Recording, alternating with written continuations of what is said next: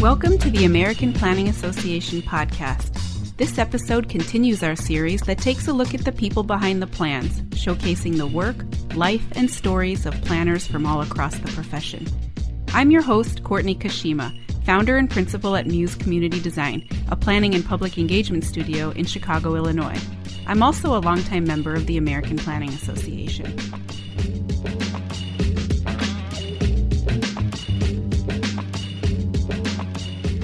Our guest today is John Ram, Planning Director for the City and County of San Francisco. John, welcome to the podcast. Thank you, Courtney. Great to be here. So give us a little snapshot of what's happening in San Francisco as it relates to planning. Well, San Francisco, as I said in my opening comments at the conference, San Francisco has become kind of the poster child of both the successes and challenge of 21st century cities. You'll hear the term housing crisis frequently spoken here, the cost of housing, the homelessness crisis, and that sort of thing much of which is being fueled by the growth in employment and many people moving to the city. And so that's creating its own set of challenges. But it's also these are extraordinary economic times in the city, right? The unemployment rate is hovering around 2%. Tens of thousands of new jobs have been created over the last 8 or 9 years, and it's an amazing time in the Bay Area. So it's a combination of the kind of benefits of this amazing growth that we're seeing, coupled with the challenges that growth brings around the cost of housing, displacement issues, transportation impacts, and the things that really many cities are grappling with right now. And we seem to have them all in one place at one time. I saw a report published this week by a local not-for-profit, or maybe a statewide not-for-profit, who claimed that it's going to cost $12.7 billion to end homelessness in San Francisco. Mm-hmm. Is that just a catchy headline, or do you and your team, under the direction of the mayor, see it as a mandate? Because we're all of us are familiar with sort of the headline that catches everyone's attention. Mm-hmm. Mm-hmm. Yeah, no, I think it's a good question. I will say to start that the planning department has a role to play in addressing homelessness, but it's kind of an indirect role.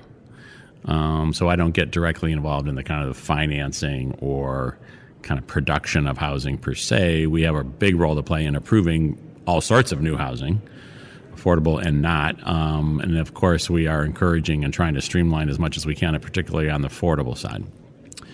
That number is not particularly shocking to me, given the numbers that we have. And I suspect, and I don't know the specifics of the study that you're mentioning, I suspect it's not just physically providing housing, but also the kind of services that would go along with it. And in some cases, that becomes the more challenging and costly aspect of providing housing for low-income populations is the kind of suite of services that are usually provided at that type of housing. All of that is very, very important.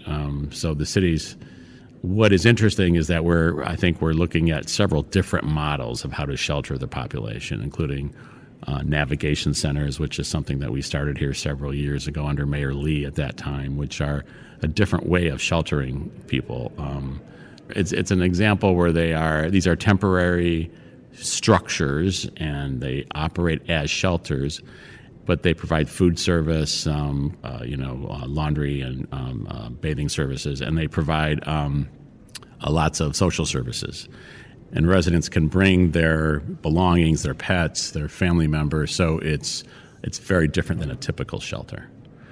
And the idea is that there's a whole series of placement services that they can then hopefully get into permanent housing, go back to family or friends, a whole number of things that happen to get them into a better situation. And that model has been fairly successful.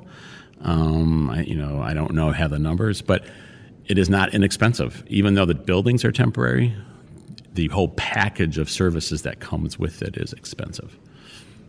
So you gave us a great overview of kind of a snapshot of what's happening now. You've been planning director for 8 years? 11. 11. Mm-hmm. So maybe share with us what's changed in that time, reflections on, the types of things your department has seen or dealt with. Sure.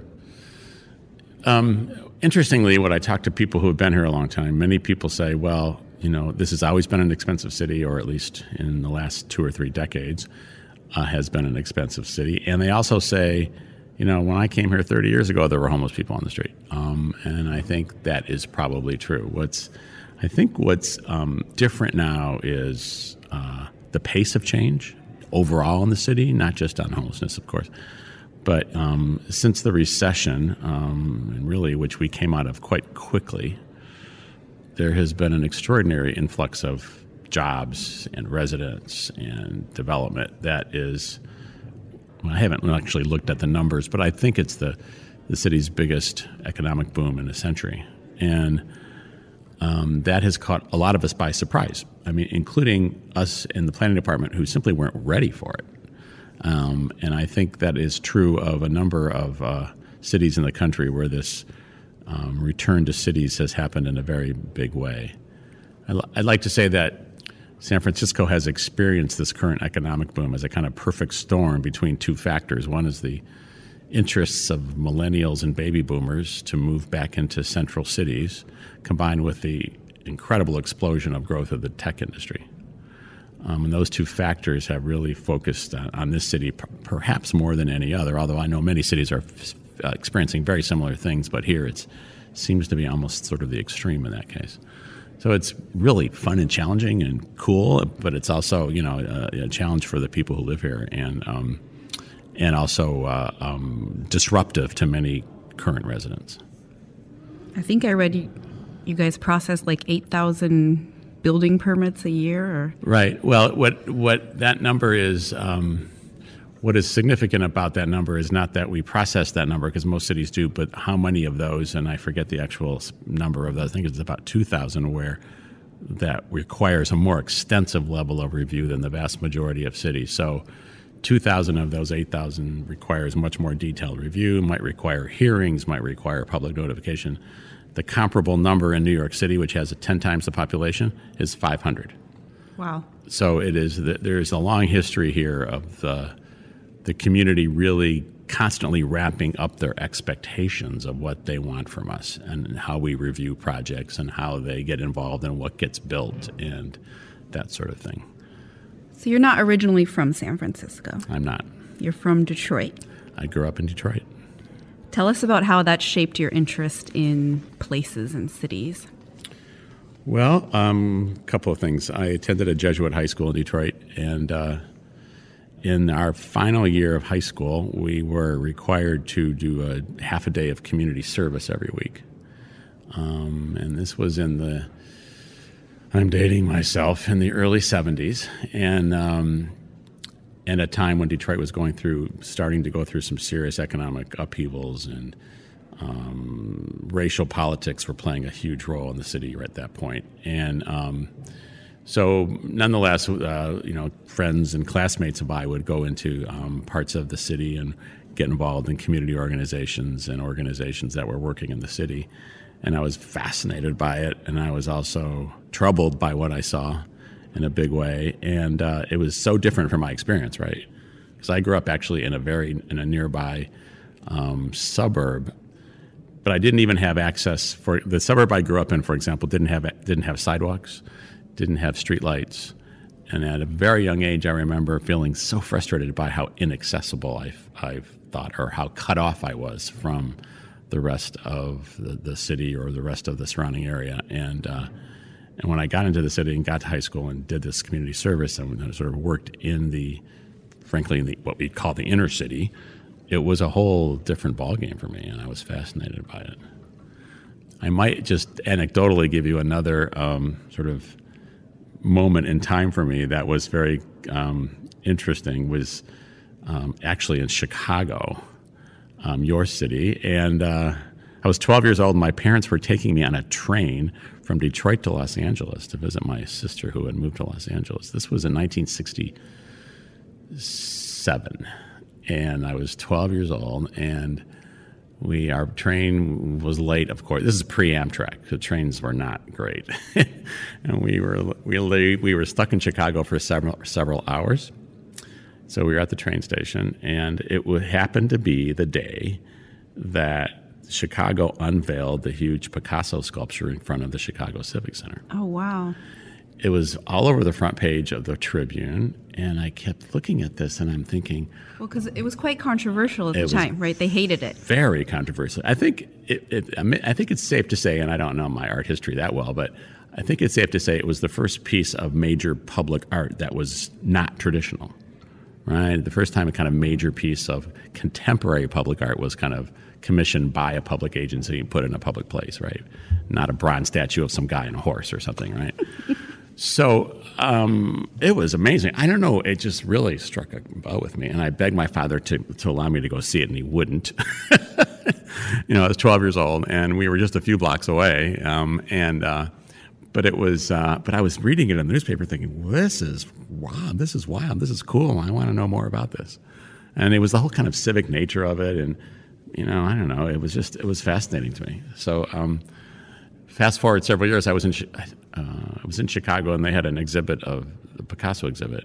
And at the entrance to the exhibit, they had a photograph of the crowd around the statue, around the sculpture, and when they unveiled it, and they had recordings playing of people's comments about it.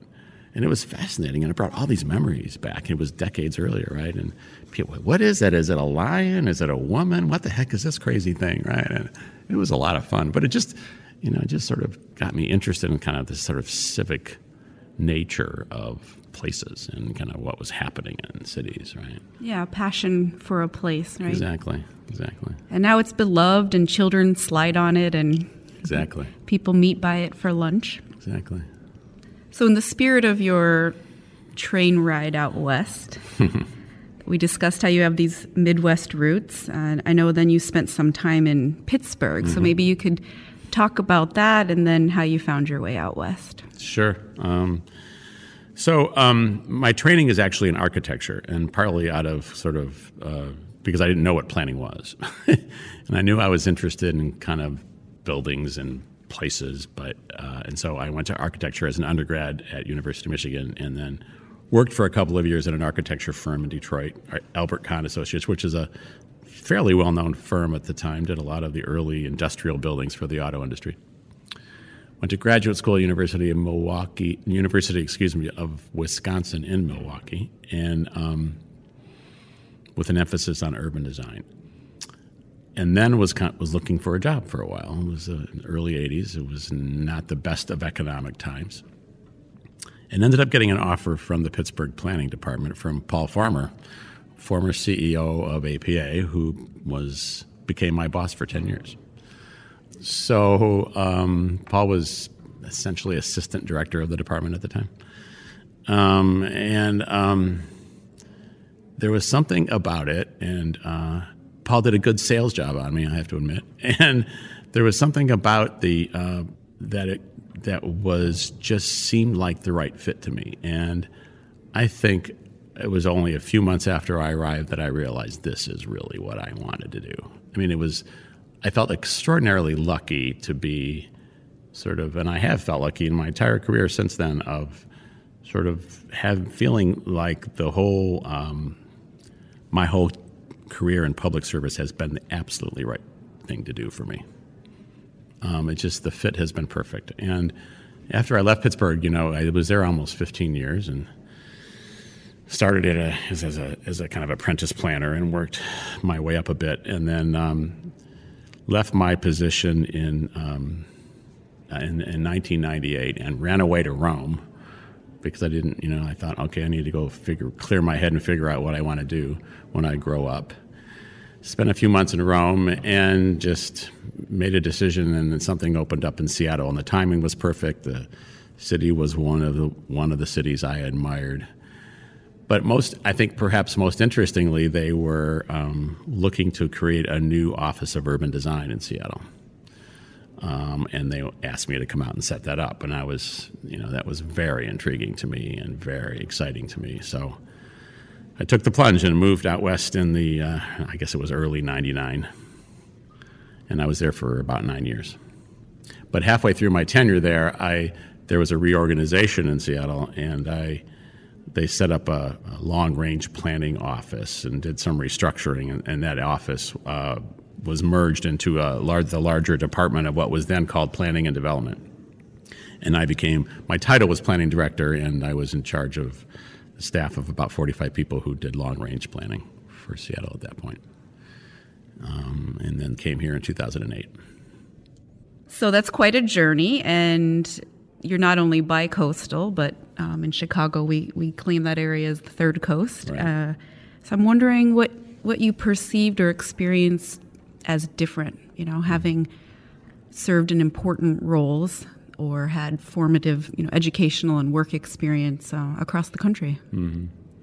Yeah, that's a great question. I think about that a lot. It's, I think, partially a result of where I was in Pittsburgh, a kind of post-industrial city that we now have termed legacy cities, and partly because of the timing of when I was there. The kind of policy direction of our work could not have been more different, right, from Pittsburgh to the West Coast. Because in the early 80s in Pittsburgh, we were dealing with decline. And we were managing a declining population, an economy whose kind of bottom had been pulled out from it with the decline and basically the closing of the steel industry in that part of the country. And our job, I always see it, when I look back, I think our job was about getting people interested in cities again.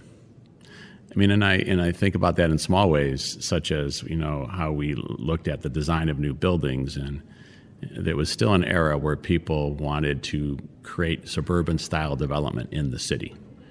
So to build a shopping center with parking in front of it, or to, not design a building that came down to the street and had retail on the base, or that kind of thing, and just in small ways. Cuts. All that stuff, right? And it was really kind of to try to create a more urban situation in a city that was desperate for growth and had a declining tax base. I think that's a function of not only the fact that it was Pittsburgh and this sort of legacy industrial city, but of that era, right? Because we were still, even San Francisco during that time was seeing a fairly modest decline in population, right? So fast forward to 1999 when I started my job in Seattle, and it could not have been more different. I think one of the funny things about getting to the West Coast was just West Coast culture shock, right? I mean, it's just, the language is even different here. I remember sitting in meetings where I had to ask somebody what the meaning of a word was. I think you'd moved to another country. Well, it's very interesting. Plus the whole cultural aspect, sort of the much younger population, the entrepreneurial nature of the West Coast is quite different, or at least was quite different from my experiences in Pennsylvania and that part of the country. And even in the 90s, Seattle was starting to experience some substantial growth, right? So it was really about managing growth, but in a funny way, I mean, even in Seattle and even in San Francisco today, I mean, no mayor or very few elected officials are going to say, "Oh, we shouldn't grow. We shouldn't, build more housing." Well, lots of people say we shouldn't be more housing, but that's another story entirely. But it is in many ways, it's still about attracting growth. It's just managing growth in a different way and understanding the implications of our decisions and the implications of that growth. I mean, in those years between Pittsburgh and Seattle and San Francisco, our cities have become more complicated. The way we look at our work has become more complicated. The range of issues that we deal with has become drastically more complicated. Interestingly enough, when I started in Pittsburgh, it was a relatively small agency of, I think, something like 45 people. And we had quite a big diversity of functions in the department. We had what we now call current planning, of course, which is the permitting and process. But we also had economic planners and transportation planners and community planners whose job was to work directly with neighborhood organizations. And we also had the city's capital budget function in the planning department, which is sort of a traditional role for planning departments. Most of those functions I just mentioned went away in the 15 years I was there. So we contracted to a department that did some long-range planning and policy work and permits. And I think that happened in a lot of cities to their detriment, in my opinion, right? One of the things I like about being a planner is that it's sort of one of the great generalist professions left, right? You have to kind of understand this great breadth of issues and rely on experts from a great variety of fields. So in the last decade or more in Seattle and now here, we're kind of moving in the other direction, back to realizing that we have to encompass those other functions, those other areas of expertise. So I have transportation planners now. I have in San Francisco, we're working on sea level rise. We're working on, of course, 10 years ago, nobody even thought about what the implications of that was. So we're working on all these issues. I have community development staff again, whose work is really about trying to stabilize our neighborhoods in light of all this growth. So I know it's sort of gone through this wave where planners did a lot of that stuff. A lot of that went away. And now I feel like we're finally realizing that we have to embrace those functions again, embrace those broader areas of expertise in our work as we to do it right. In that vein, I find myself more and more interested in how decisions get made, structures of departments, right? It could seem like very wonky or boring stuff, but if you've been around long enough, you know how these things go and should go and don't go. I think there's something missing these days, and it's planner as leader. Some of this has been there forever, and some of it's definitely influenced by the fact that I live in Chicago. You know, cities handle planning in different ways, of course. Right. But I think it's important, and I take note of when a city's head planner sort of achieves that status. Because there's not too many. I mean, there's like Gil Kelly or Jeanette Sadiq-Khan or...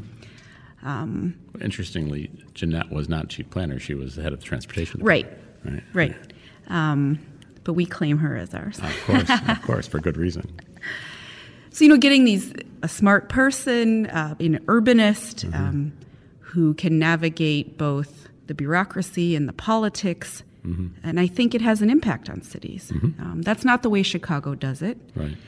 So I'm fascinated by cities that do. I mean, even to have an Office of Urban Design, I'm very jealous. We don't have that. Or cities that have a chief architect or things like this. And certainly, as you mentioned, cities have reorganized and structured themselves differently throughout their history.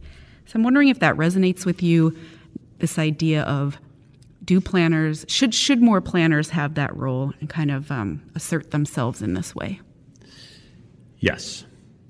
I think it does require a certain level of courage and the willingness and ability to do that, to kind of push the envelope on how much visibility and power that a planning department might have. Power is not quite the right word, but one of the things that I think planners are very good at that helps us do this better is our convening roles. And I think part of the reason that the community feels like they have more agency to kind of tell us how to do our jobs as planners is because we invite them in more than just about any other aspect of public government, of public sector, right? So, our processes tend to be longer. Our processes tend to be more open arms in terms of inviting the public into the conversation. And, of course, many in the community claim it's not enough or it isn't the right type of public process. And I would actually agree with the latter part of that. But so that's part of it. But I do think it's important. I mean, Gil was here for a while. You mentioned Gil Kelly, who's the director in Vancouver. And, of course, he was here as the director of what we call citywide planning for a couple of years in long-range planning. And Gil did an excellent job of kind of broadening the scope of that work for us. And I think it's important to recognize that role is not about kind of asserting some power, but it's about understanding how what we do affects the broad range of city government and of the community in ways that many people don't understand, right? So one of the things that I'm very grateful about to our former Mayor Lee is that he had invited us to be the co-leads of the city's sea level rise task force. In many cities, that would have been an engineering department, but I think there was a recognition that land use and urban design was integrally a part of understanding how sea level rise affects the city. And we are still doing that work in concert with several of our sister agencies. So it's that kind of thinking, I think, that we have to put forward as planners. I guess to follow that up, in preparing for this conversation, I read some articles, and my little planner heart filled with joy reading what some people might have characterized as a controversy, but what I saw as you asserting the skills and qualifications of planners around the idea of design review. And that some of your specific statements were very inspiring around what we're here to do and not do. Mm-hmm. The clarity around it. The assertiveness to me was refreshing. Thank you.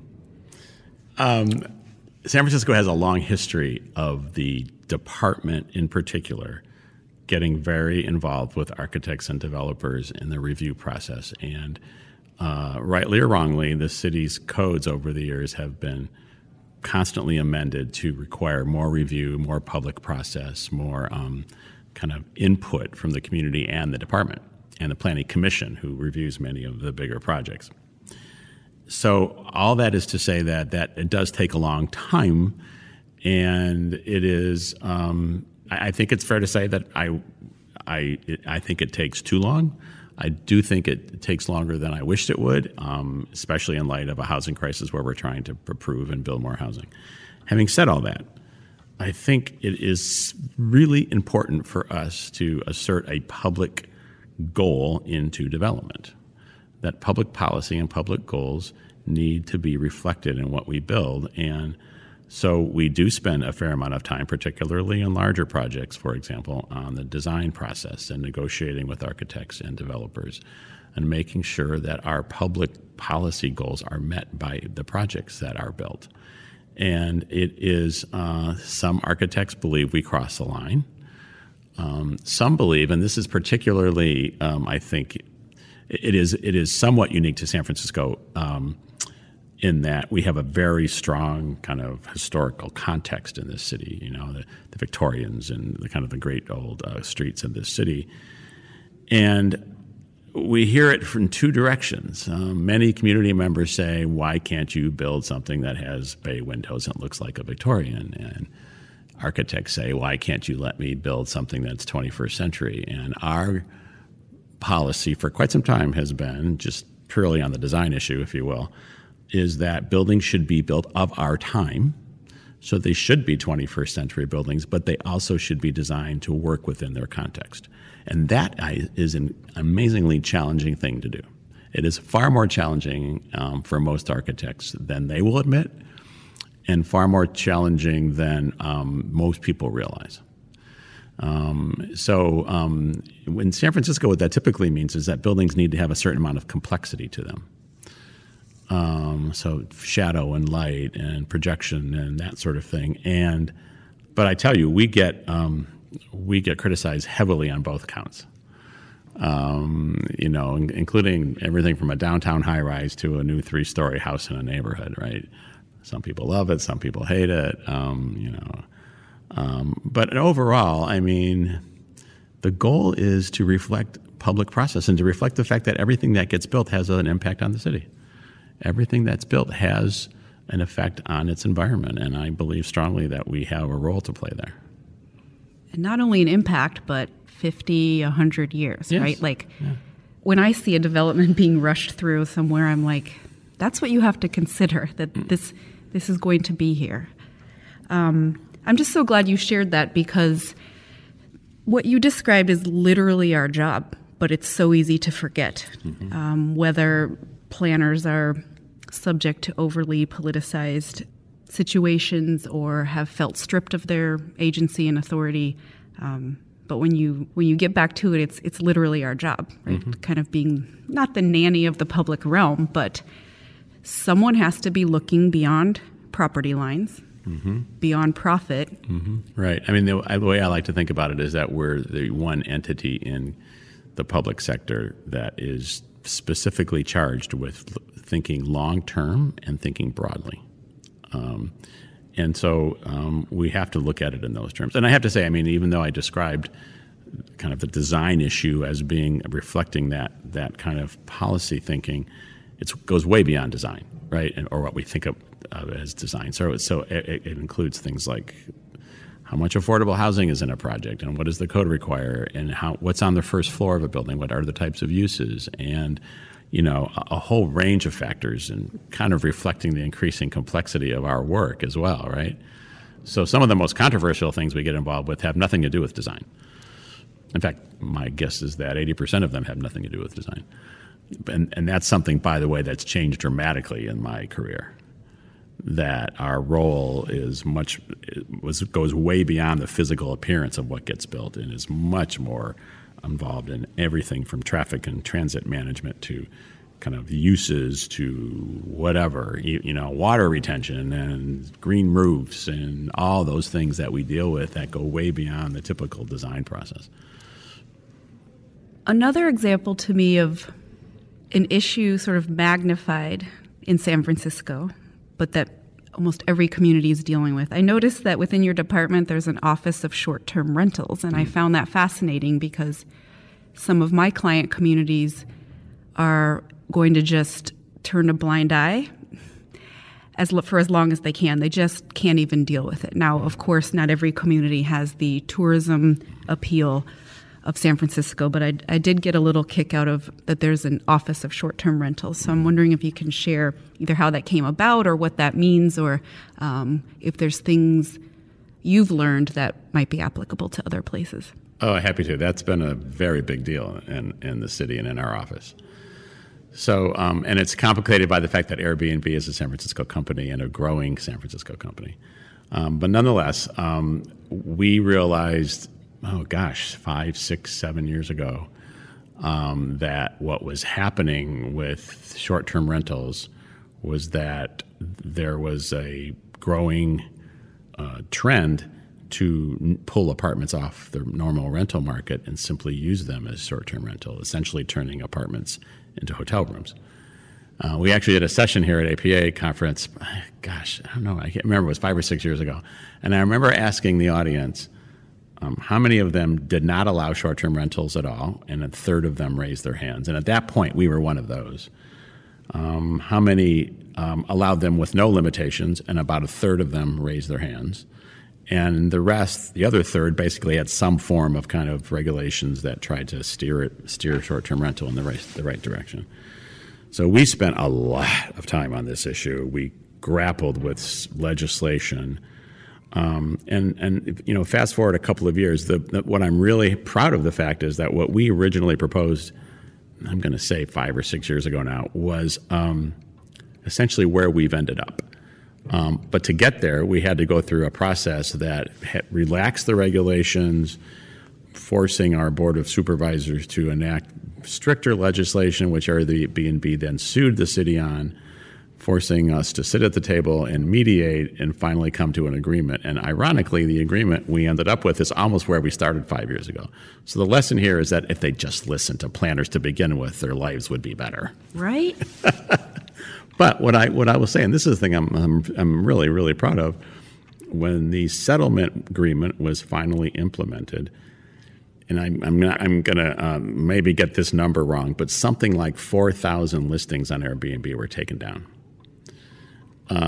Because one of the critical components of the legislation, which Airbnb ultimately agreed to, was that not only did their hosts have to register, but the registration number had to appear on the listing. And that registration number listing on the website was a critical factor. And they now, and I have to give credit to Airbnb, they have done what they said they're going to do in the last year or two since the settlement, which is that if somebody comes on and posts something without a registration number, they pull it. And it's been a huge success story. So the Office of Short-Term Rental, because of the amount of angst over this issue was set up in the planning department to both register and kind of go through the process of making sure that hosts were following the rules to register, but also then to enforce. So I have a 6-person team in the department who is solely focused on this issue. Wow. And it's really done its job well, and I have to give great kudos to my staff and the whole process as to how it's going. So you and I actually met more than 15 years ago, if my math's correct. I was in graduate school and was a research intern at APA. So geeked over the opportunity to work on this new book called Planning and Urban Design Standards. And for those, who'd been around, they know the Green Book, Green Bible. This was a moment, at least through the eyes of, a grad school intern, to create, in a way, the first ever companion to that. And to witness the decisions made, what gets in, what gets out. A lot of that was shaped by an advisory committee that you were on. So I got to be in this room with all of the leaders from across the country who were asked to help shape this very important text. I'm curious what your perspective on the process then was, and if you've noticed anything in the last 15 years since it first came out. The process was very interesting. I first of all, I very much appreciated the kind of range of people that APA pulled together to do that, and it was not an easy thing. So there were architects and planners and transportation people and a whole range of folks, and who I don't remember at the moment in time. I also remember there being not just meetings at your office, but also several kind of extensive, long phone conversations, sort of group conference calls about this, that going over kind of best practices. And I remember very clearly thinking, this is an interesting, it's very, very detailed, of course, and so we were spending a lot of time, and I know that you were all spending way more time, but as an advisory member, I remember looking at very specific practices in other cities and trying to kind of glean whether that is a practice that is unique to that place or that is a more generalized practice that could be applied to, an actual textbook of this nature. And I remember having some very interesting kind of fun conversations about that.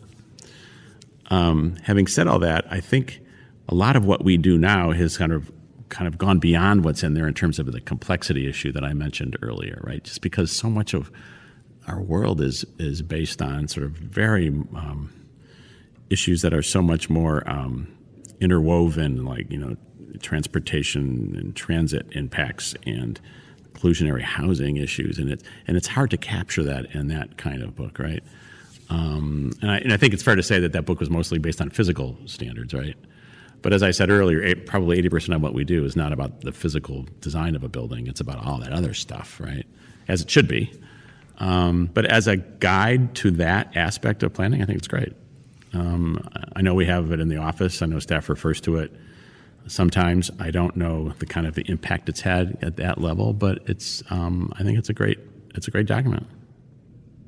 2019 is the 50th anniversary of Stonewall Uprising, which many people mark as sort of an important moment in time, a catalyst, if you will, for the gay rights movement. Since then, obviously, a lot has changed. There's still a ways to go. There's been research and debate how this plays out in the built environment, everything from the gayborhood, enclaves, and now it's even, is the gayborhood being gentrified or the straightening of gayborhoods?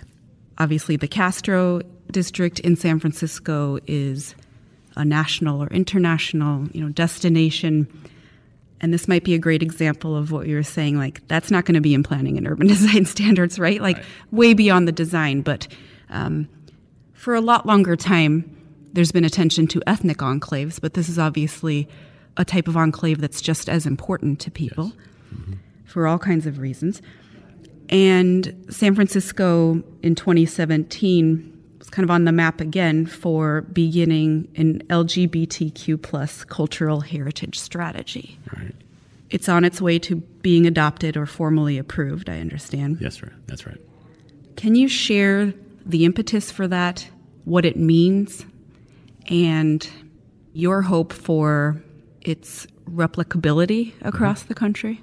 Yeah, that's a great question. I will start with a funny anecdote. When I first took the job, within just a few weeks, I attended a community meeting in the Castro. We were doing some urban design work in the Castro, and a group of men came up to me at the end of the meeting and said, we're so glad you're here. Can you, they said, the Castro is becoming too straight. Could you help us with some zoning to undo that? And That's a new one. So, and I said to them, well, I don't think there's any such thing as a gay zoning district that I could implement, but let's talk about what all that means. And so, you fast forward a few years, and what we have started to do in San Francisco is develop cultural heritage districts, or I'm losing the kind of generic name for these. And actually, the first of them was in Japantown. And what we realized as we were doing some planning work in Japantown was that the community, most of the Japanese community and Japanese American community in San Francisco no longer lives in Japantown for any number of reasons, including redevelopment in the 60s that devastated much of the neighborhood. But from a kind of cultural standpoint, the retailing, the kind of cultural facilities, they are still there and much beloved by that community. And their concern was less about historic preservation of buildings than about preservation of businesses and their spaces and their art and all those factors that they came around, and shopping. And so we developed a strategy around this, and the kind of solutions in that strategy mostly have nothing to do with traditional planning techniques. They are things like economic development support to businesses, or even the process of identifying which businesses and which cultural institutions were important to them to begin with was part of that process. So we have now replicated that in many places around the city. And I have to say, when we did some benchmarking looking at other cities that were doing this, we found almost no examples. So I felt like we were inventing the wheel. And we have about a half a dozen of these now in place, or more coming. And the one for the LGBTQ district is one of them, or the heritage strategy is one of them. And so it's extraordinarily important. Look, this is a city that believes, and I think for good reason, that it was the epicenter of the gay rights movement, was one of those meccas that the gay community felt they could come to. And San Francisco is a place where in the 60s and 70s and 80s, and it became known as a city that accepts everyone. That was a city that, anyone, no matter what type of background, who they were, where they came from, they were welcome here, and had that reputation as becoming this quirky city as a result, right? And that's one of the things I love about this place, and it's one of the things that breaks my heart about the current challenges of our housing crisis, which is that we are losing that ability, right? But the gay rights movement is huge here. I mean, Harvey Milk, and Harvey Milk's camera shop, where he started his business and ran his campaign, is a much loved location on Castro Street, and is marked with an important plaque on the sidewalk, and people are always photographing themselves there. So it's very important, and it's dear to my heart. And I know that as a gay man, I've been really proud of how much that has changed and grown. Interestingly, the Castro is less gay as a residential neighborhood, I think. I don't know that we actually have stats on that, but that's partially because the gay community feels comfortable in so many different places. And it's not just in the Castro, which was, of course, our enclave, but culturally it is still there. And so the LGBT museum is there. Institutions that are important to the community are there, and it will retain that status, I think, if I have anything to say about it anyway. So I think it's important, but I also think it's important that this is, again, another example of how we're broadening our thinking on how we do our work. This whole idea of establishing a cultural district or a cultural heritage strategy or has now been applied to many different communities across the city. We have in the Mission, there's the kind of core, wonderful kind of street that reflects the heritage of the Latino community is 24th Street, and that has been codified as what's called the Latino Cultural District. And it is implemented partially, but only slightly through zoning. It's like all these other mechanisms that help to reinforce that cultural district that have nothing to do with typical land use controls. And it's challenging for that reason, right? We're sort of used to looking at things like, okay, you build it in this way, you put certain uses in, and you have problem solved. Well, problem not solved. I'm sorry, not in this kind of context. So one of the things we struggle with, for example, is what if an upscale Mexican restaurant wants to move in? What do we do about that?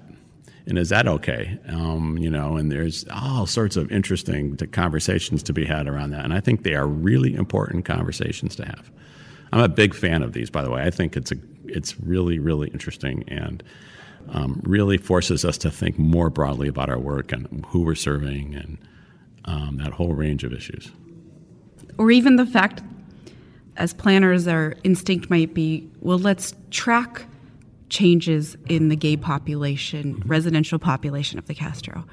So we're going to go knocking on doors and asking people, right? It's fraught. Absolutely. And so our instincts and the tools we're accustomed to using, even if well-intentioned, don't necessarily serve us well. So I think planners need to have a awareness and almost a humility in addressing these issues because there isn't a clear roadmap for us. That's right. This is particularly an area where there is not a clear roadmap, and we have to kind of invent it as we go. And one of the things that I've enjoyed the last couple of years in my work here is that I have encouraged my staff to experiment with strategies, with policy recommendations, because I think it's, frankly, why not? I mean, as long as we're not, kind of hurting someone along the way, I think we have to be willing to try some things and have to be willing to accept that they don't work when they don't work and say, okay, we tried that. Here's why it didn't work. Let's set it aside and try something else.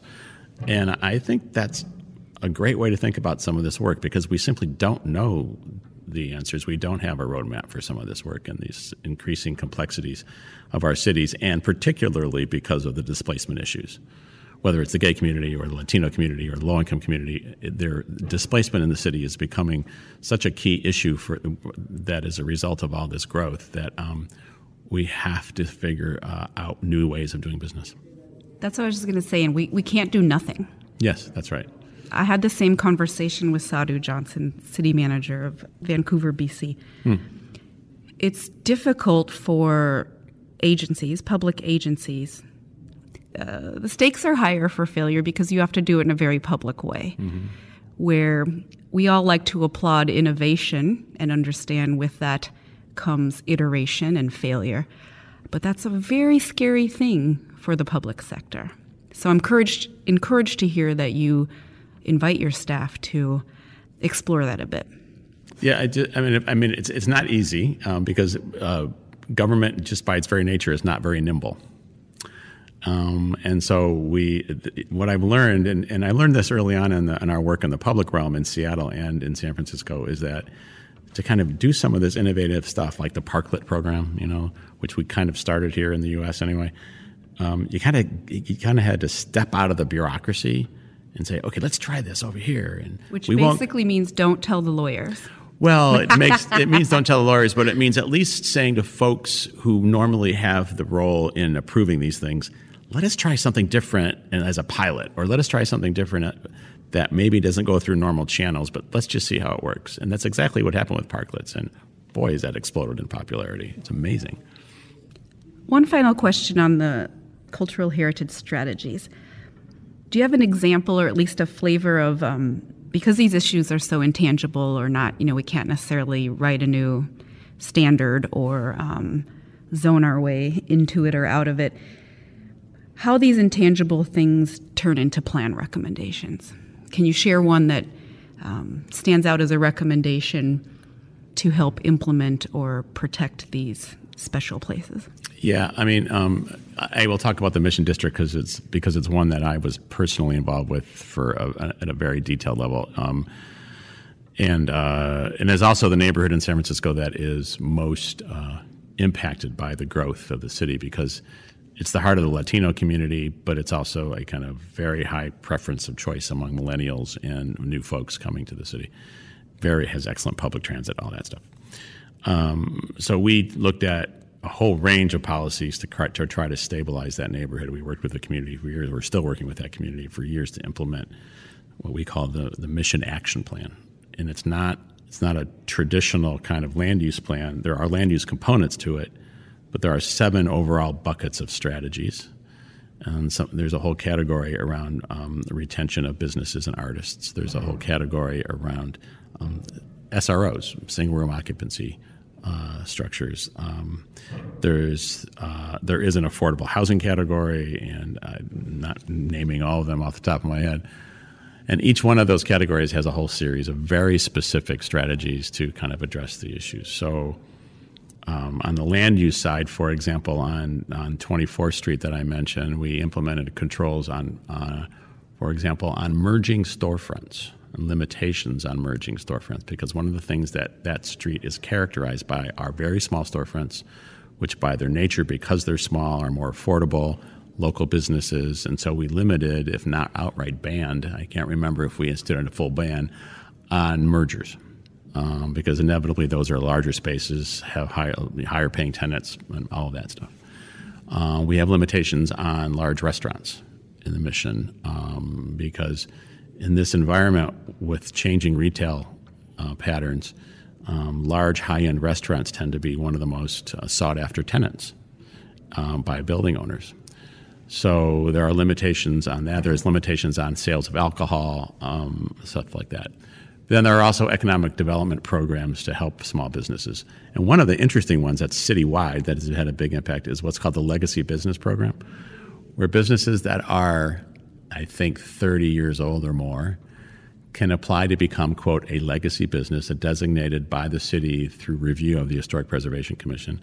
And that allows them to apply for some financial assistance to help them out when their rent increases or that sort of thing. So it's an incredibly popular program, and dozens of businesses in the last 3 years have been designated as legacy businesses, which is really fun. Very cool. Thanks for sharing those examples. I do think they're relatable to many of our communities. It's a very exciting time in San Francisco. You have a lot of work ahead of you. If people want to learn more, where should they go? Well, I think we do have if I say so myself, we have a very good website. And everything I just mentioned is available on that website. So if you look at what we call MAP 2020, Mission Action Plan 2020, has a very prominent position on our website. Is all the strategies I laid out are on that website. The Cultural Heritage Districts, although I'm getting the actual name wrong, I apologize. I can't remember the actual name, but that's on our website. And a lot of the neighborhood-based planning work that we've done over the last decade is on there too. Neighborhood plans such as the Eastern Neighborhoods Plan or the Transit Center District Plan, a number of plans that have been conducted in the areas of the city where a lot of growth is happening. And those plans are designed to manage that growth in ways that work for the city and work for the neighborhoods. So all that is on our website. It's very extensive. Highly recommend that. And that's, by the way, sfplanning.org. I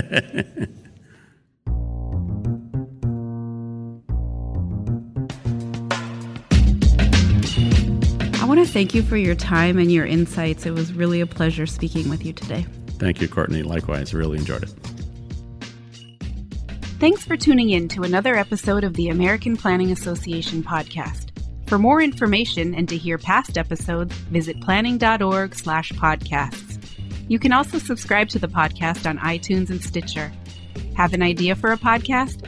Send them to podcast@planning.org.